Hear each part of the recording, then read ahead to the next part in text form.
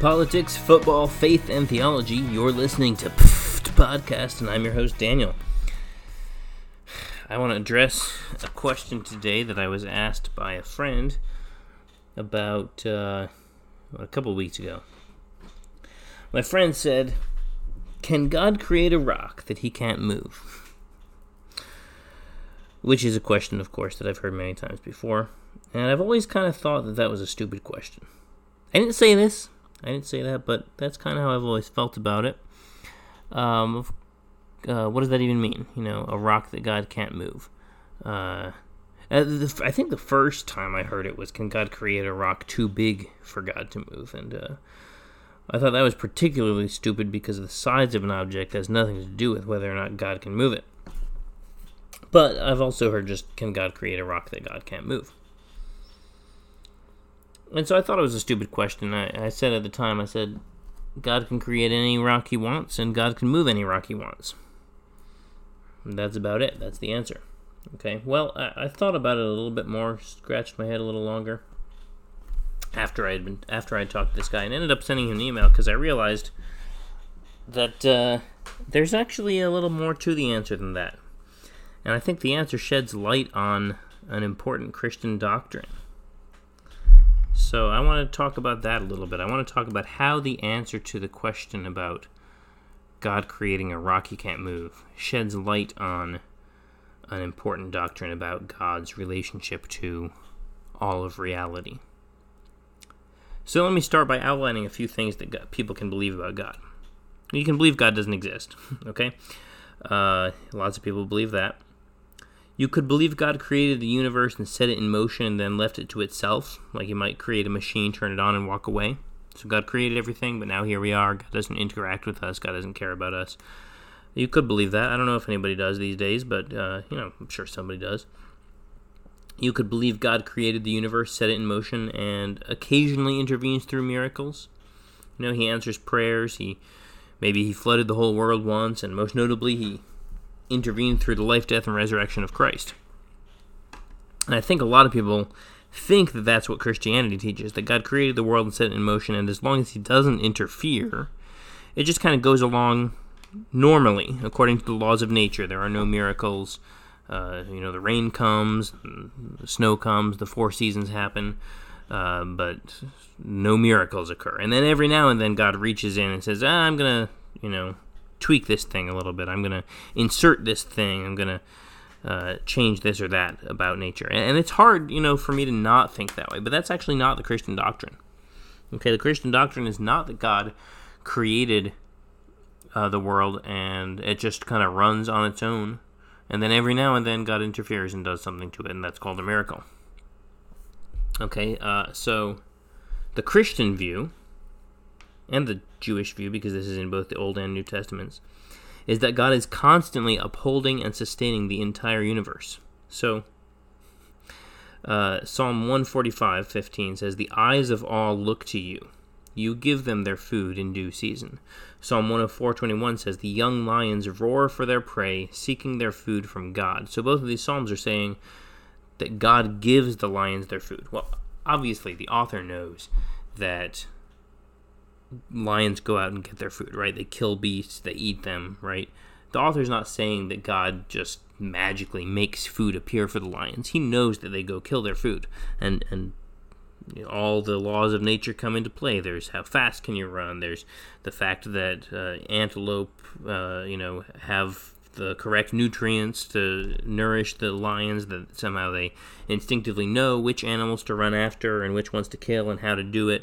Okay, all of these laws of nature come into play. But the Psalms don't say, you created this system that allows them, as it sort of runs on its own, it allows them to go get their food. It says, you give them their food. So what does that mean? It means that even as the laws of nature are running, God is upholding them. I don't know if this is, I'm going to make an analogy and it's going to be terrible. It's going to be heretical, so don't read too much into this, okay? But, if you have a computer and it doesn't get updated, or if you have a, pretty much any machine, I think it needs to be kind of constantly cared for, and you have to keep putting gas into your car for it to run. It doesn't just kind of run perpetually on its own without you. The universe and even the laws of nature are kind of like that, and that's a bad analogy because you only have to put gas in your car every once in a while, and you don't have to make sure that the gears do the right thing. They just do it until they break, and then you either get a new car or get a mechanic, right? But there's something to that, at least, that you can't just let a machine go perpetually without caring for it and maintaining it. And the universe is sort of like that, except that God is perpetually upholding every single aspect of it. It's not like the second law of thermodynamics just needs to be recalibrated every now and then, or the law of gravity needs to be adjusted to make sure it goes back to its correct form every 10 years or so. God just adjusts it, recalibrates it. No, it's every time gravity is acting, God is acting through gravity. Every time a lion is choosing to go chase an antelope, God is acting through that lion. Here's another one. Hebrews 1:3 says that Jesus upholds all things by the word of his power. All things.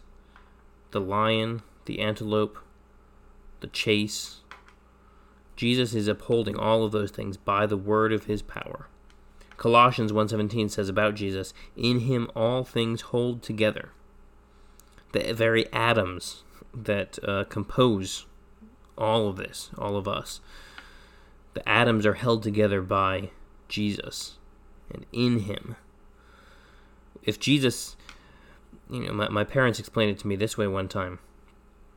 Obviously, God can't cease to exist. But if God ceased to exist for 1 second and then immediately came back, it's not like he would find the whole universe how it was a second ago. The whole universe would have completely ceased to exist in that 1 second that God ceased to uphold it all in its existence. Is that crazy? It sounds crazy, doesn't it? Like, well, how could that happen? How could the universe do anything but keep going the way it does? This isn't occasionalism. This isn't the idea that God sort of recreates the universe ex nihilo every instant of every day, and there's no, and there are no actual laws of nature. There's no causality apart from God. You drop a ball, and then God creates a ball an instant later halfway down, and then an instant later God creates another ball on the ground, and it makes it look as if you dropped the ball and it fell onto the ground, but that's not actually what happened. God just created new balls over and over again. That's not what we believe. The laws of nature do actually work. Right? We do actually live in a real universe and interact with it. But God is upholding and sustaining all of that. And yeah, it's hard for me to imagine it not happening. It's hard for me to think, how could anything other than this happen? But that's not because of any sort of fundamental properties about the universe. It's really just because I've always seen the sun rise every day. I've always seen, when I drop things, they fall. It's because I've always seen that things that exist continue to exist. So, and it's the same with like magnetism or whatever. You sort of assume things only fall down until two pieces of metal that are magnetized come in contact with each other, and then one of them falls up. You assume things because they're the only thing you've ever seen until something sort of makes you think otherwise. So it is hard to imagine what it means for God to uphold the universe, but Christianity teaches that that all of life, all of the universe exists because God upholds it constantly. It's not that he recreates it at every instant, but it continues to exist as it has before, and it continues to obey all of the laws of nature because God upholds all of those laws. Acts 28 says, in him, in God, we live and move and have our being. Jeremiah 1 and Psalm 103 both talk about God forming people in their mother's womb. It's not that the authors didn't understand how a human embryo develops into a baby. I mean, of course, they didn't know the details, right? They didn't know the things we know now through ultrasounds and other things, but they knew that there's a natural process. They knew that, babies grow in their mother's wombs, not in the depths of the earth, like Psalm 103 says. Okay, it's a metaphor, right?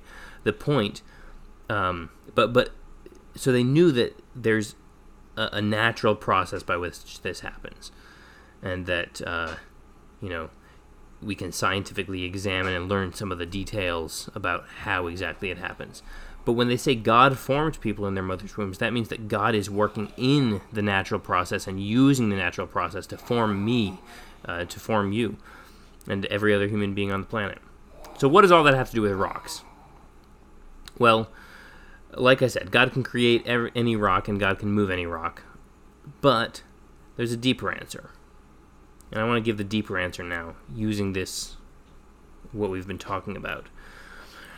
So because God, through Jesus, is constantly upholding everything, what it means for a rock, or for anything else to exist, is for God to be upholding and sustaining that rock, and for the rock to be subject to God's power and authority. That's not, in other words, the very definition of existing is for God to be upholding and sustaining a thing. Nothing has ever existed that God has not been upholding and sustaining, and not only that, but it's not just that it's never happened. It's not even that it's impossible in the sense that it won't happen. It's impossible in the sense that it doesn't even make any sense to talk about it happening. So God upholding and sustaining things is part of the very definition of what it means for something to exist. It's impossible to distinguish the existence of a rock from God's power over it, because God's power over it is part of the very definition of its existence. So for a Christian, the question, can God create a rock that God can't move, is the same as, can God create a rock that doesn't exist? And that, of course, is the same as asking, can God create a rock that isn't a rock, or can God create a rock without creating a rock? And at that point, it's just a meaningless question. You could say the answer is no if you want, but it's not because creating a rock that God can't move is something God can't do. It's because creating a rock that God can't move isn't something at all. It's just nonsense. It's amazing to think that the God who created the entire universe, including every electron and every star in the farthest galaxy, is also personally upholding and sustaining you and me, as well as the neighboring galaxies. But that's what we Christians believe. Every time you take a breath, God is giving you that breath. Try thinking about that while you breathe for a minute. All right, that's so that was largely borrowed from this email that I sent to my friend, but it's it was something that was kind of helpful for me to think about and realize there actually is something more to that question that I initially thought was a stupid question. It turns out there's a lot more to the answer than I had initially realized.